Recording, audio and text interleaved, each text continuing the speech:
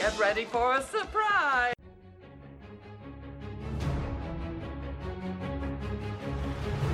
Hi, I'm Shaky, and these are my tales of times forgotten. This is Shaky Subject Matter.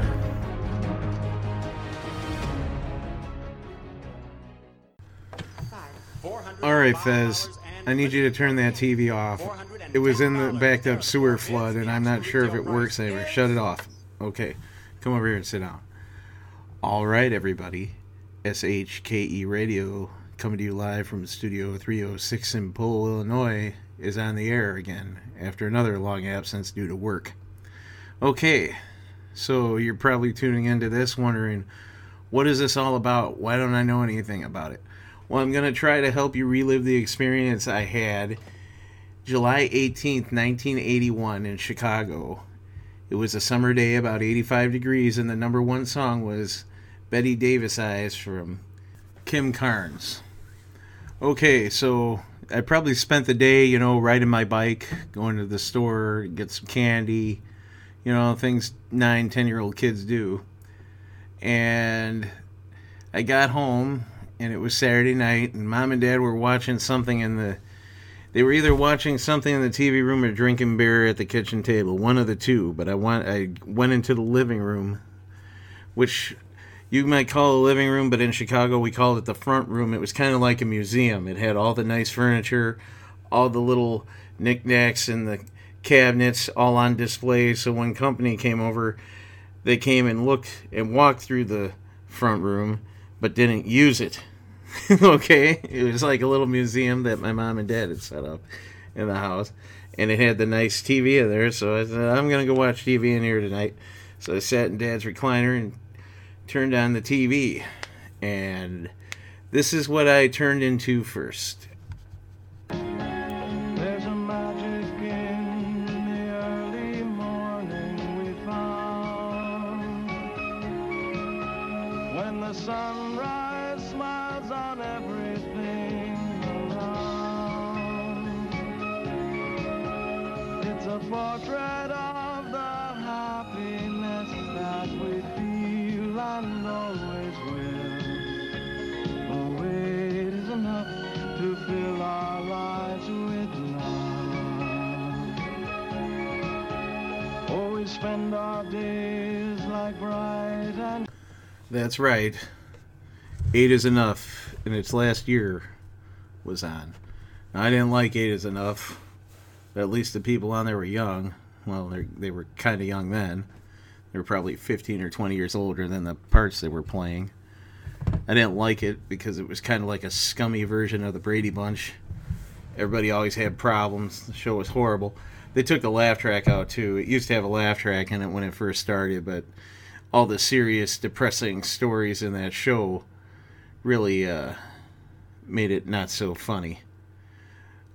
This one, in particular, is a big family fight with the woman who is married to Tom Bradford. I really never understood that show very much because there was always like a lady in the background they call Abby, but I think the first lady on the show was the wife, was John Travolta's girlfriend who passed away, and then they threw this lady in to take her spot. And in this episode, there's a big family drama with Abby's parents coming to visit, and the old man who played the old man in this episode of Abby was in Kolchak the Night Stalker, and he also played J. Jonah Jameson in the Spider-Man TV series. But that's not important. The really important part of the show is that everybody was worried that Tommy, who was played by Willie Ames, was working in a strip club. So let's go to that riveting moment. Dad, hi. I'll give you just 30 seconds to give me an excuse that I'll believe. Oh, well, Dad, there really is a very good excuse, but you'll live a lot happier life without knowing it. I don't believe this. I mean, you all know how hard I've been working to close this place up. I walk in here and find my daughter sitting in a front row table. I mean, I would think that if for nothing else but respect to me, you wouldn't.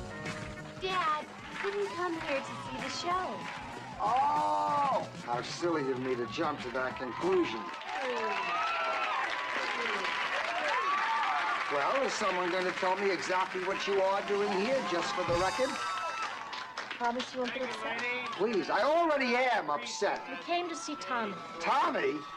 This is where he works. Warm welcome. Tommy works here? Club Sacramento. Doing what? Favorite, the unknown stripper.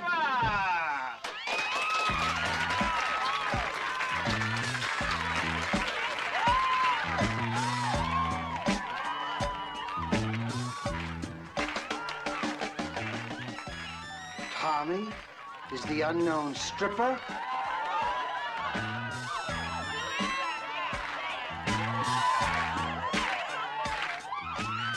Not for long, he isn't.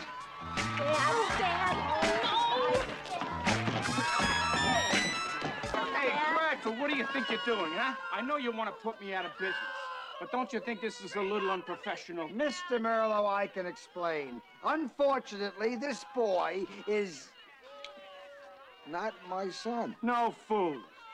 Larry! Hi, everybody. Nice of you to catch my act. I thought this boy was my son. Dad? Tommy. That's my son.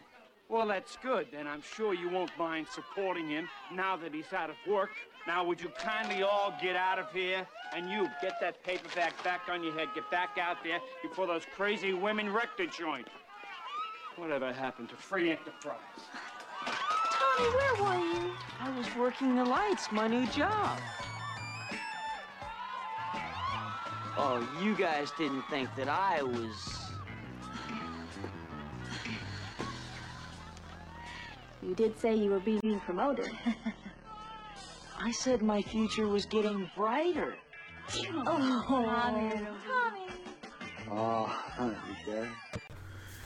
As you can tell, my night was already going horrible. Just from having to suffer through that show. We didn't have cable back then, so I only had certain channels, and I'm trying to find out. I can't really remember what would have been on Svengoolie that night, but I know I didn't want to see it because I didn't turn that on, and I was suffering through the 8 is Enough, wondering what I'm going to do next, and I flipped the channel to this.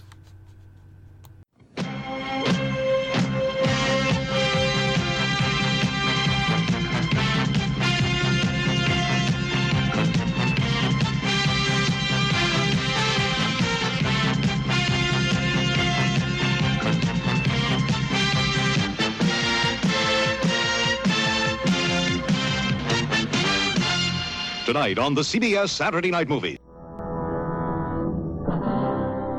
The Manitou, starring Tony Curtis. John! Michael Ansara. What does a white man want with Indian magic? Susan Strasberg. Innocent people, tormented by terror, threatened by the unknown, trapped by an ancient horror. The Manitou. All right. I'll tell you, I really wasn't expecting to see this that Saturday night. But wow, what a great movie it was for a 10-year-old kid bored as hell on Saturday night when it was super hot out, nothing to do but sit around and watch TV at night. Now, I know some country people are like, why didn't you go out? No, I was in the city, Chicago. It doesn't work like that, especially when you're 10.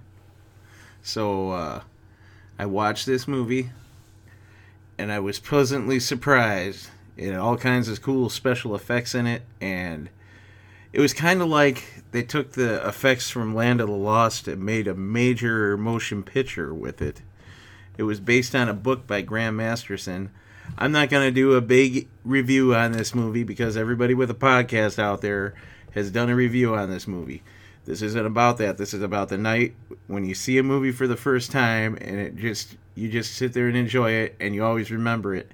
And I've always remembered that night for 40 years now, just sitting in there having a good time with Mom and Dad in the other room, leaving me alone to watch what I wanted to and just kicking back and enjoying it. And I'm going to play, there were some great one-liners in this movie, and I'm going to play the part where Henry Ersky goes to see the medicine man John Singing Rock. And this one makes me laugh every time I hear it. So here we go. Well, what you're dealing with is the Manitou, or spirit, of a great medicine man, possibly in his 4th or 5th reincarnation. Is that bad? For you, yes. Each time a Manitou lives, he gains in strength. By the 8th reincarnation, he can join Gitche Manitou as a permanent spirit. Until then, the more lives lived, the more powerful. 5 lives. Well, how do you stop it? You don't. You don't halt it, you don't slow it down. Each Manitou has its own momentum. All you can do is divert the spell and send it back from whence it came. But that would take lots of power to force a Manitou to make a 180-degree turn. And with so powerful a medicine man, you might have to wait until he leaves the woman's body. That would kill her. It would kill her body. But her spirit would live in the medicine man. A spirit would live. Great. There's only one thing I know that might stop him. What's that? Evoke the powers of other spirits. Now, how would I do that? Well, mountain is good. Try wind. It's one of my favorites. Tell him John Singing Rock sent you. Why won't you help me? Yep, the banter between those two continue through the whole film. And it's just really an enjoyable, I mean, it's nothing fantastic. You aren't going to get your Academy Award winning special effects, although they did do some stuff that had been done for the first time, but it's basically just pencil lines on the film for lightning and all that kind of thing going on in it. But it was a fun movie, and about 20 years later, I was in a used bookstore and I found one of the sequel novels called Revenge of the Manitou. And I started reading them. They're still going to he just did his last Manitou novel in 2015. I haven't read that one yet, but I've got it and I'm getting ready to start it. So, yeah, this was one of those magical nights that you remember. At least I remember when I was a kid sitting around and just seeing something for the first time and going, wow, I wonder if anybody else knows about this. And then when you get older, you start meeting people and they talk about it. My neighbor across the street from me came up to me one time and we were talking about something, and he started bringing up about a Manitou. He was telling his daughter a story about it because she had some kind of pimple or something, and he told her that, and I started laughing. But yeah, if you want to check out this movie, The Manitou, you can. I'm not going to review it. I'm just going to tell you I liked it. You might not. I mean, it's got midgets. It's got Burgess Meredith in it. And this John Singing Rock guy, he was the voice of Mr. Freeze and married to Barbara Eden. So, and the Henry Ersky is Tony Curtis, who is Jamie Lee Curtis's dad, and I think he played Houdini back in the 50s, and married to Janet Leigh from Psycho. So, yeah, okay, this is my podcast for September? Is it September, Fez? Yeah, okay. For September, I'm going to try to get back on this a little bit more regularly. And also, my Kung Fu's a little rusty on the software side of things, so if there's some hiccups in here or some loud clicks, I'm sorry. I'm getting back to it and relearning how to do this stuff. But just remember, watch The Manitou, because you can't watch it on TV anymore because TV sucks. All right. Oh, Fez, what are you doing over there? Fez, get away. I gotta get the broom. I got it. Get away. Get away from there. Stop.